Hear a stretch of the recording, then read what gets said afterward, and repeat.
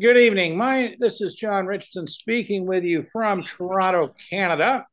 Today is December the 30th, 2022. One more in my ongoing list of podcasts for people who either are or see themselves as highly mobile people, whether in matter of fact or aspiration. And tonight, I have the privilege of interviewing Philip May, who runs ec-holdings.com. That's ec-holdings.com, based in Singapore. And basically, he is one of the go-to people in the industry if you want a second citizenship, second residence, uh, whether by way of substitution or additionally. So, this should be interesting. How are you today, Philip? Thank you. Thank you for hosting me. I'm fine. I'm actually on a holiday in Uruguay. I'm on the beach here. The weather is fantastic. We have summertime and I enjoy the country very much. So I'm perfectly fine. Thanks a lot. So the seasons are actually in reverse. So here I am sitting in Toronto, Canada, where it is the middle of winter, or at least sort of the beginning of the middle of winter. And you are in the summer in Uruguay because the seasons are in reverse. Exactly. So we get the good suntan here and it gets quite warm during daytime. It cools down a bit at night, but you're fine without the jacket outdoors, even in the evening. So perfect weather. All right. So how long are you there for? About a week. All right. And then is it back to Singapore at that point? Yes, that's right. That's right. I'll have a stopover in Buenos Aires and then I will head back to Singapore, where is our headquarters. Okay, well, you say our headquarters, so tell me about ec-holdings.com. EC Holdings is a Singapore headquartered consulting firm which is focused on investment immigration. So we help individuals to get second citizenships or second residencies in countries which have programs for investors. And these are the five East Caribbean countries with their well known citizenship programs.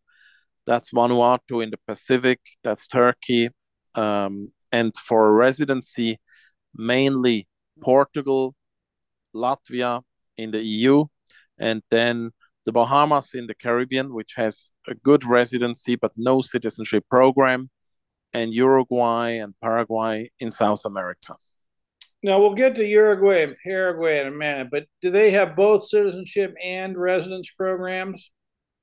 No, they do not have direct citizenship programs. They have residency programs, and residency can convert to citizenship after 3 years, but it's not a direct citizenship program. So everybody needs to wait, needs to do their time, but getting residence is not that difficult compared to Canada, US. I would say it's quite easy. Okay, see, that's interesting because once you have residence in the US or Canada, the citizenship thing may take a few years, but it's actually fairly easy. Um, Right. it sounds a little bit more like Mexico, which has fairly easy residence accesses. Would you agree with that? To be honest, I'm not familiar with the Mexican immigration laws, so I can't comment on that. What I do know is that taxes in Mexico are more significant than in Paraguay and Uruguay, and that's the reason we have not looked into Mexico. But probably it's a similar thing in terms of language requirements, etc. Most of Latin American countries, they give residency to foreigners pretty quick, and most of them, they have a road to citizenship after 3 to 7 years with some basic language requirement. I think in Mexico it's 5 years, but I can't comment in detail since we do not work with Mexico, Okay, which is well, popular in the US and Canada. Um, but not a typical destination for high net worth individuals, given the fiscal and other situation there. okay. Let's back up a little bit. how or why or did you transition into this citizenship and residency business? Well, I got into it through a client when I was in private banking. I'm a banker by training, so some of my clients they requested for these services, which are not core services of the bank. So I had to source solutions outside the bank some 10, 15 years ago. And since then, I watched the industry and I saw a chance to launch myself in this field because investment migration is growing. And although it has gained quite a bit of traction, it will grow even further in the future. So it's a classic growth industry. It's a mega trend, especially in Asia, but it's also getting more popular in the US and it will get more popular in Europe as well. So, very interesting field to be in. We are dealing with various countries. So, it's not only the demand that is increasing, but it's also the supply, it's the destination countries which change their programs, which come up with new programs. Sometimes a country drops out of it.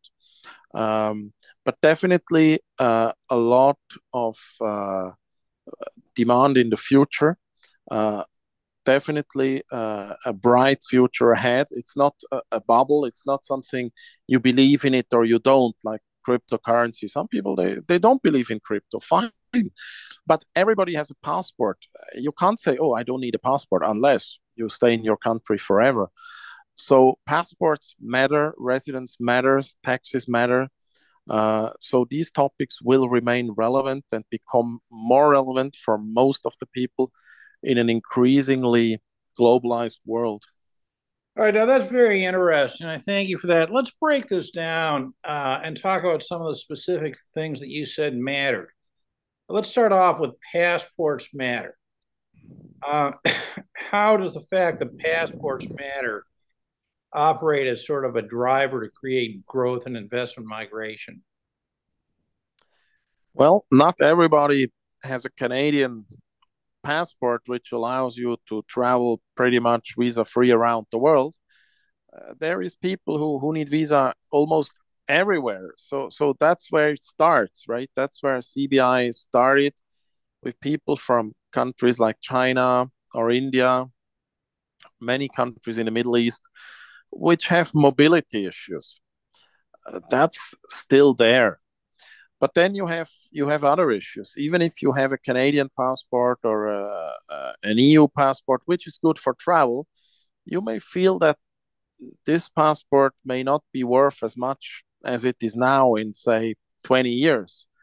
Or you may feel that your country is going in the wrong direction, or you just want to have a plan B in case something goes wrong in your home country. So people want a second passport for life planning, for future events, for safety and security. Do you think that the COVID experience of the last few years has got more people thinking that just that a second passport's a good insurance policy? Definitely, definitely. That's another driver. A lot of people felt trapped in their home country, didn't like the measures taken by the governments there, and wish they had another place to go where the measures did not exceed the level of what they think is acceptable. Right. So that's a big driver of people who want to get a second home at least, or even a second passport, so that in the next pandemic, if their home country acts in a way that they feel is unreasonable or excessive or intrusive, they can go somewhere else. Well, I certainly have talked to people who were planning to renounce U.S. citizenship, for example, but decided against it. For this very reason, because of what the COVID thing did was made what I would say travel restrictions visible, really for the first time in I think my lifetime, right? Where it was something more than just a passport issue. So Correct. that's Yes. During the pandemic, a lot of people couldn't move if they didn't have either a second passport or a second residence. And some of those who had second residencies in countries like, say, Thailand or Malaysia, but even in New Zealand or Australia, couldn't go back or couldn't easily go back. So a second passport became essential for them, or they felt the need to have one so that they really can go to their country of citizenship no matter what. Okay. Yeah. I mean, I think that that's very, very clear. And as I say, I think that that has become visibly clear to a lot more people. So there's the passport issue that matters. Well, what is another sort of main factor that we can describe a little more that is increasing the demand for the second citizenships and residences? Like, why would somebody want to leave Europe, for example? Well, in Europe, you have a lot of issues. You have political issues domestically in most of the countries. I think many European countries are just as divided as the US are. We hear a lot about divided society in the US. We hear less about divided societies in Europe simply because these countries are smaller, they are not English speaking, they are less in the focus of the big global media, but they are very divided too. And in Europe, you have higher taxes in general. Not all countries, of course, but many of them have higher taxes even than the US. You had some countries with very strict measures during the pandemic, Germany, for example. And you have a high level of illegal immigration in many of the Western European countries that the local people feel uneasy about. So, a lot of driving factors for Europeans to move. Generally, the level of income, the living standard is still high in Europe. But at the same time, there are other reasons which make people want leaving. You already have some high net worth individuals going to Monaco, going to Andorra. That has been around for decades. But there is now more others who want to leave as well. They may want to go It's sort further of trickling away. down to the middle class, has it? Exactly. And you have more upper middle class people who can afford to leave, to go for the reasons I mentioned. Various reasons apply, and I think these reasons will become more strong and more important for many. What about North America? What are you hearing from that part of the world, Canada and the US? Well, Canada, the US is different because the US has global tax. That's the big problem. So the US situation is unique worldwide. As long as you're a US citizen, you have to pay tax basically. So a lot of Americans who think enough is enough, they are ready now to renounce their US citizenship. And in order to do that, they need a second passport first. Canada, I'm not familiar with. I've never been there. I believe it's more similar to Europe. Um, of course, you have the cold climate in winter, which has always produced Canadians to become migrants in the sense that they go somewhere in the Caribbean or in Central America, at least over winter time. There may be more who do that permanently due to social media, due to remote work arrangements, etc. But in the US, you have definitely an increase in people who are willing to renounce. That was not the case 10, 20 years ago. It was very, very unusual for an American to renounce. It has become more normal to do that, I think. Well, there's been an evolution in sort of the tax system and a lot of other things in the last 20 years, which I think are clearly influencing that. But what about the Asian countries? What's fueling the demand through their eyes? Well, again, Asia, like Europe, is a mixed bag. You have countries from where there is virtually no demand for second passports. Countries like Japan, the Japanese, they don't move. Singapore, Brunei, wealthy countries, no markets for us, no demand. And then you have huge countries like China, like India, like Vietnam, the Philippines, Indonesia, whose passports are lousy, to say only the least. So the people have a mobility issue first. That's the very basic. But then a lot of people there also have other issues. They feel unsafe. They feel that their governments don't work the way they should. I mean, China is a communist dictatorship. Who wants to depend on a dictator? Who doesn't want to escape that? Who doesn't want to have more freedom? So in Asia, there will always be a huge demand for this because I don't see many large Asian countries getting more visa-free arrangements, and the political stability is not necessarily going to increase much. India is interesting. India is a democracy. That's fine. But then, like in the US, you have people who don't feel happy with one side of the political spectrum uh, and who want to have a hedge, who want to have a plan B. Similar in the Philippines. So demand will keep growing in Asia, along with the increased wealth of the Asian countries. So the more wealth there is, the more demand there will be for residency and citizenship solutions. And of course, the more awareness of other people doing it. Absolutely correct. So the more people have it, the Education. more mouth-to-mouth propaganda, and the more feel, oh yeah, if my cousin can do it, I can do it as well. Correct. Okay, so let me ask you this. How do you, as a professional in the area, how do you see the second citizenship market? I mean, I presume you sort of see it in terms of pockets of the world. You mean in terms of destination Yeah, countries yeah. offering solutions? Okay, there is a lot of talk about the EU, Brussels trying to stop this within the EU, trying to dissuade EU member countries from having residence or citizenship by investment programs. Now there is a court case of the EU against Malta. We will see what's going to happen. We don't know. But clearly, the EU doesn't like it. And there They is a don't like it possibility. because if you have citizenship and or residence in one country, you can live in any of the others, right? Um, well, that's what they say. But at the core, the EU is socialist. And citizenship and residence by investment is not the socialist idea. So they don't like the very basic idea of CBI and RBI.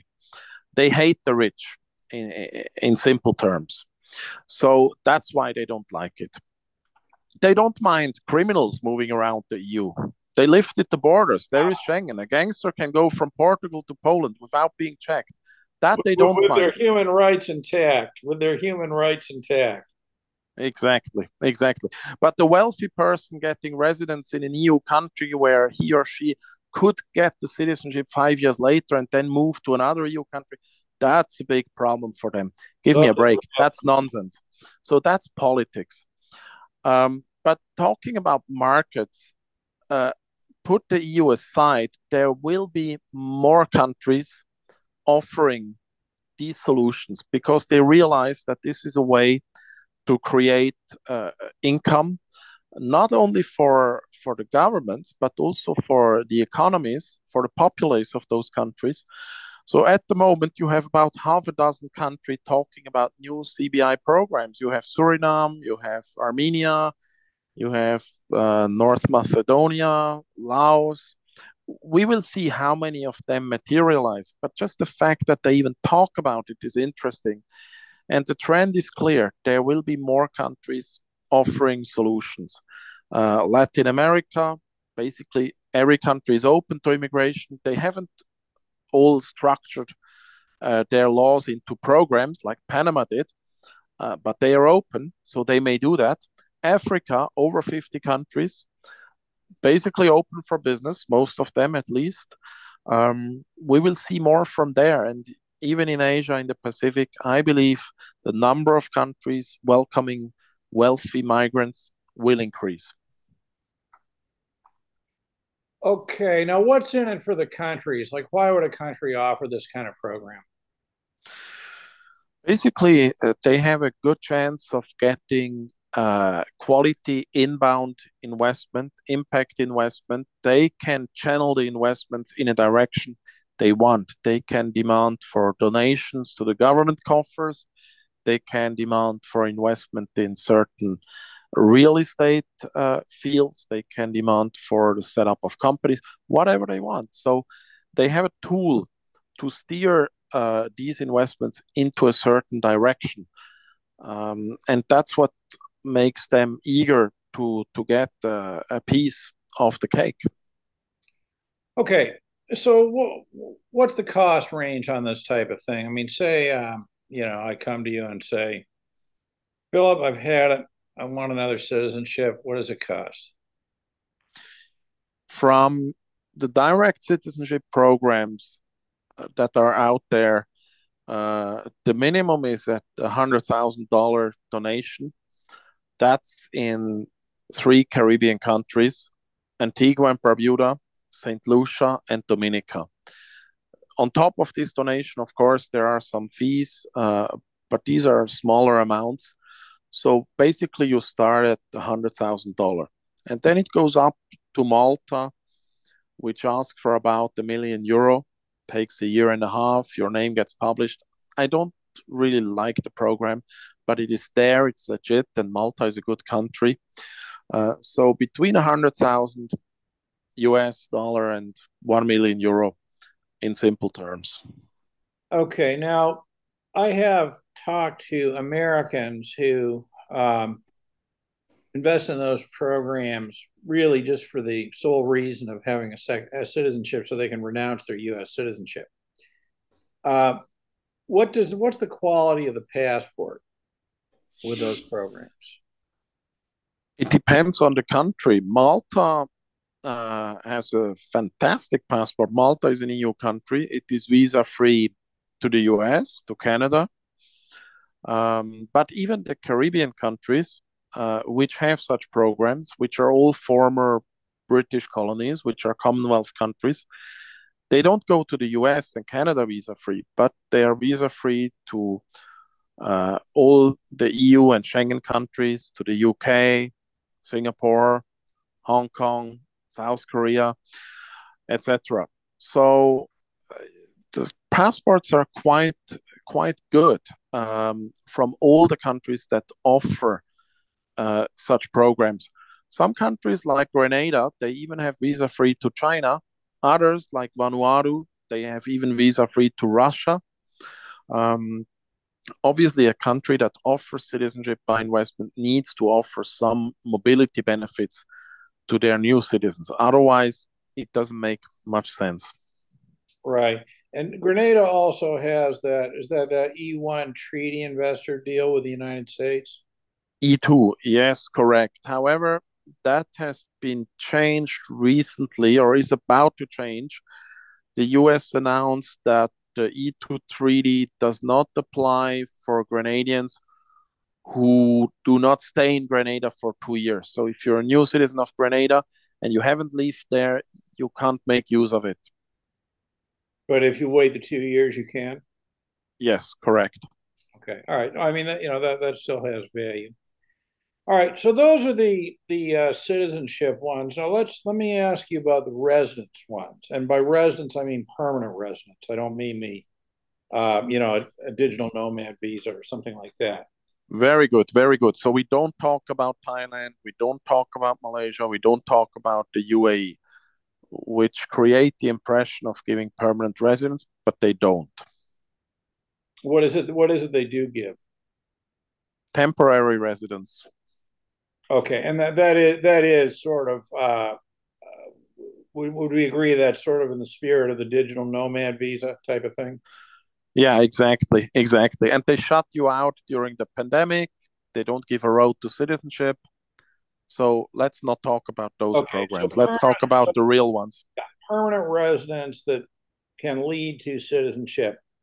Um, why don't we start with the European options, and then we'll move to what I really want to hear most about, the South American options. But let's begin with the European options. Right. So in Europe, you have various programs. In Malta, you can get permanent residence right away. In Greece, you can get permanent residence right away. However, the problem with those two programs is that they don't necessarily lead to citizenship. You'd have to stay there full time for something like 7, 8 years. Stringent language requirement applies. So, not very good programs. What is very good is Portugal. You do get only a temporary residence first, but after 5 years, you can upgrade it to either permanent residence or even to citizenship. And the minimum physical presence is just 7 days a year. So Portugal is definitely the best for those who seek Option. residency come citizenship. Yeah. For those who want the residence only, but not the citizenship in Europe, Latvia is the best option because it's so much more cost efficient than the other countries. In Latvia, you need to invest 50,000 euro in a Latvian company. On top of that comes some fees, and you get the residence. Other programs are there, like Spain, like Italy, but the road to citizenship is 10 years, high taxes, strict physical presence requirement of 6 months per year. Doesn't really make sense. To maintain the residence visa? To be eligible for citizenship. Okay. But what So, about a country like Greece or Malta? If you just want a permanent resident visa, is there a requirement you have to spend a certain number of days per year in the country to maintain that? not really. So, if you just want the permanent residence, but you're not interested in citizenship, yeah, you can do that in Malta. That's fine. I wouldn't do it in Greece for various reasons. But yes, Malta has a legitimate program for that. If you are fine with having just a temporary residence at a much lower cost, you can do it in Malta and you can keep rolling it over and over. You just need to let your investment there.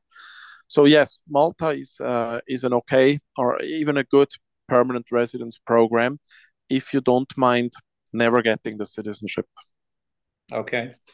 But it does give you it doesn't give you another passport, but it does give you a place to go, which Correct, correct. Although it's a bit a small place. Malta is even smaller than Singapore, and it's an island somewhere in the middle of the Mediterranean Sea.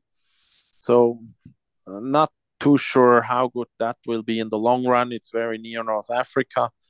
But yes, the program is there. I do not recommend it, but if somebody asks for it, I would definitely help them to do it.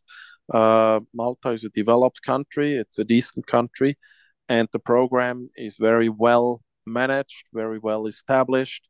So Malta is okay. and what's the cost range for that to get a permanent resident visa? It depends on the size of the family, but it's in the range of 150 to 200,000 euro, roughly. Okay. And I'm assuming that you become a tax resident of these countries as well, or is that different? Not necessarily. Tax residency and residency from an immigration perspective is not necessarily the same. But in order to become a tax resident, you have to be a legal resident first. So once you have your residency, immigration wise, you can become a tax resident if you want to. Okay. Now, why would somebody want to become a tax resident? Well, very simple. If he comes from a higher tax country, obviously he has an interest in taking up tax residence there. There is a program in Europe we haven't talked about yet, which is very good, which is Monaco. Monaco has no taxes at all, and it has a very old and very popular residence program. Doesn't really lead to citizenship either, but fantastic from a tax perspective on mainland Europe, not on a small island in the sea, and not even that expensive. Interesting. Okay, so those are the European options. Now let's move over to South America, the Paraguay, Uruguay. Let's hear about those and why they're attractive. Paraguay and Uruguay are two out of many Latin American countries which are open to immigrants. But why are those two uh, chosen by EC Holdings? Simply because these two countries have very attractive tax features. Paraguay has a maximum tax rate of 10%. Uruguay has higher tax rates, but foreign income is exempt. And these two countries offer a road to citizenship for new immigrants after 3 years of residence. And besides that, these two countries have very sound monetary and economic policies. Look at Argentina with the hyperinflation. Look at Venezuela. Look at the crime in Mexico. You name it. You don't really want to be there. You want to be in a safe, peaceful, low tax place with a good government. And that's the case in Paraguay and in Uruguay. Chile has turned left. In Brazil, Lula is back. No good. So it comes down to those two. There may be some smaller countries in Central America which have attractive options as well. I haven't really looked at those in detail, but Paraguay and Uruguay I'm very familiar with.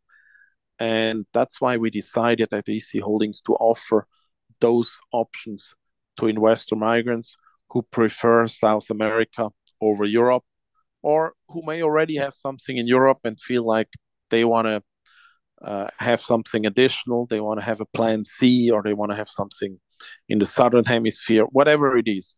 So Paraguay, Uruguay, the most attractive in the region. Okay, and what's the cost range on that for Paraguay or Uruguay? We charge $50,000 all in, so that includes government fees, translation fees, our fees, etc., etc., for each of those countries, and that's very low compared to European programs. Malta, I mentioned, is about 150 to 200,000 euro. In Portugal, you have to invest at least 280,000 euro. In Greece, it's more. In Spain, it's more. In Italy, it's more, etc. So very reasonable cost for two relatively unknown but greatly underrated countries. I'm in Uruguay at the moment, and you look around here. I mean, it feels like somewhere in Spain. It's in South America, but it's a very European country. So the demand will go up. People will realize that these countries are under the radar. They're underrated, and that's a good thing. So we don't know what it will be like in 20 years. Maybe it will become very expensive. Who knows? But for the time being, these are attractive options, and they are already getting a lot of interest from the neighbor countries, especially from Argentina, because they are familiar. They know how good it is there, but they will get more demand from the wider region and from overseas as well. Okay, so what are the requirements to get permanent residency? Let's start with Uruguay. Basically, you have to be able to show an income that allows you to support your lifestyle. So in Uruguay, that means about $2,000 to $3,000 income per month, which has to be proven. That's the key uh, to the immigration. Besides that, the usual documents, clean criminal record, birth certificate, marriage certificate, etc. What about vaccination certificates as we come off this whole COVID thing? Um, there is a requirement to enter the country to have a COVID vaccination in Uruguay, at least, not in Paraguay. Paraguay had such a requirement for a short while, but it's lifted again. But to take up residence, you do not necessarily need to prove that. In Uruguay, you should provide your vaccination booklet from your home country, and there is certain vaccines that are required, like tetanus. And if you don't have those, you can take them in Uruguay on the spot and get the local vaccine booklet to prove that. But COVID is not one of them. Okay. Now, so let's say somebody from Europe or North America moves to Uruguay and they're allowed the permanent residence status because they can prove whatever you say, the $3,000 of income per month. Now, did I understand you correctly to say that Uruguay would not be taxing that income because it's sourced outside Uruguay? Correct. At least for the first 10 years, that income is entirely tax exempt. Okay. So if you're a permanent resident there, presumably you could set up a business. So if you set up a business and made income from that, then that would be taxed, correct? That's correct. But again, you would have to look at what business it is and where the revenue of the business are from. Uruguay has a tax-free zone. So if you set up your business in that zone and if you're active in certain sectors, again, you have tax advantages. Mm-hmm. At EC Holdings, we don't do tax advisory at that level. So we would urge you to get a You're tax aware of the advisor. problems and you direct people to, specialists. Correct. So go to the usual suspects, to the tax advisor who can tell you exactly how it works. But if you set up a business locally in Uruguay and you have clients overseas, you provide services to overseas, you may have some tax benefits again.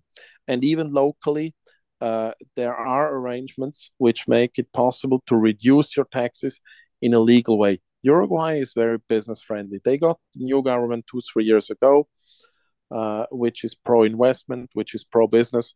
So there are a lot of options to lower your taxes in a legal way and to structure your income such that you do not have to pay an arm and a leg. Right. Or an American who was living off retirement, Social Security, or pension or whatever can move there for 10 years and just be taxed only by America, presumably, on that income. Correct. And if he renounces the US citizenship, not even that. Okay. All right. So what is what about language requirements? There is no language requirement in Paraguay and Uruguay to get the permanent residence. If you apply for citizenship, you should be able to speak basic Spanish. Did they give you an exam? No, there is no exam. You will have to be able to speak with the relevant government officers that deal with your application verbally, but you do not need to sit down and write an exam and have a certain grade to pass. Okay, that's interesting. All right, now is so if I'm understanding you correctly, that there's no upfront investment, well, other than to, for example, somebody like you to arrange it, but Correct. there's no additional requirement to buy into a real estate venture or something like that. That's correct. Yes. Okay.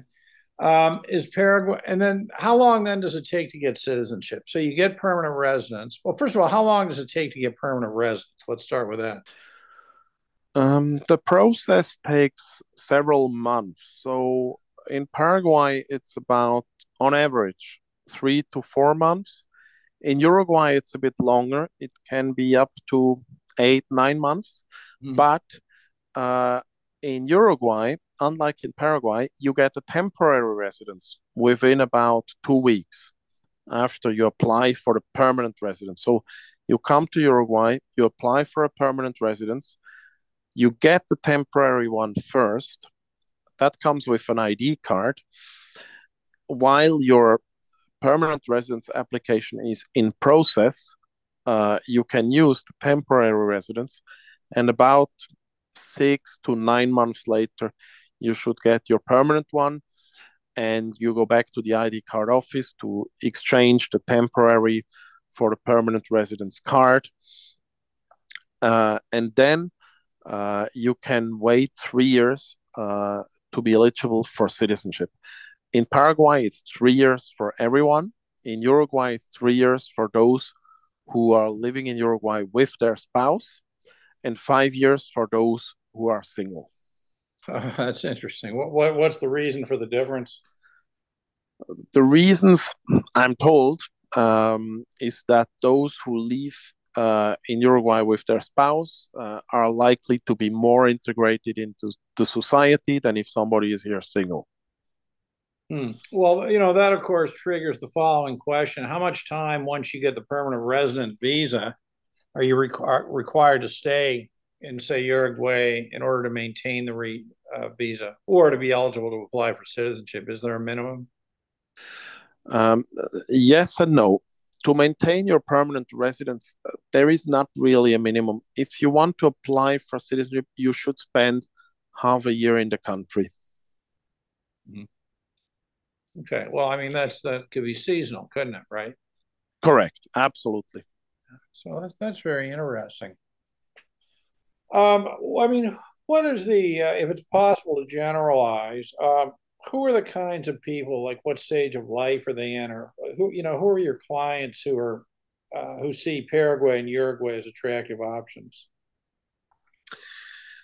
Very interesting question. Very hard to answer.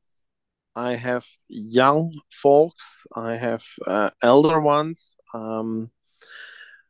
Of course, those who come from further afield tend to be more wealthy, while those who come from the region can be regular upper middle class citizens. But if somebody comes from the other end of the world, usually these are the more seasoned, the more well traveled people. But I would say what they all have in common is that they kind of think out of the box. They are somehow maverick in the sense that they consider countries that they usually have never been before, sometimes not even really heard about them before. Yet they are brave enough to make the decision to go there, and not just to go there on a holiday, but to take up a residence there. Um, and interestingly, all of them they like it. So once they are there, of course they do their online research, they check it out. They're not dumb, and then what they find online, they like it because there are no negative news out there. I mean, generally the reputation of the country is good. They are low profile countries, but there are no major issues. There is not even much crime out there. So these clients of ours, when they get there, they are positively surprised. They like it. Um, and that's what they have in common. So they're open minded. They do not necessarily go by what we call legacy brands. In Europe, for example, or US, Canada, these are legacy brands. Everybody knows these countries, and generally they are sought after. Um, but these people think beyond the general image or the general reputation, and they dig a bit deeper.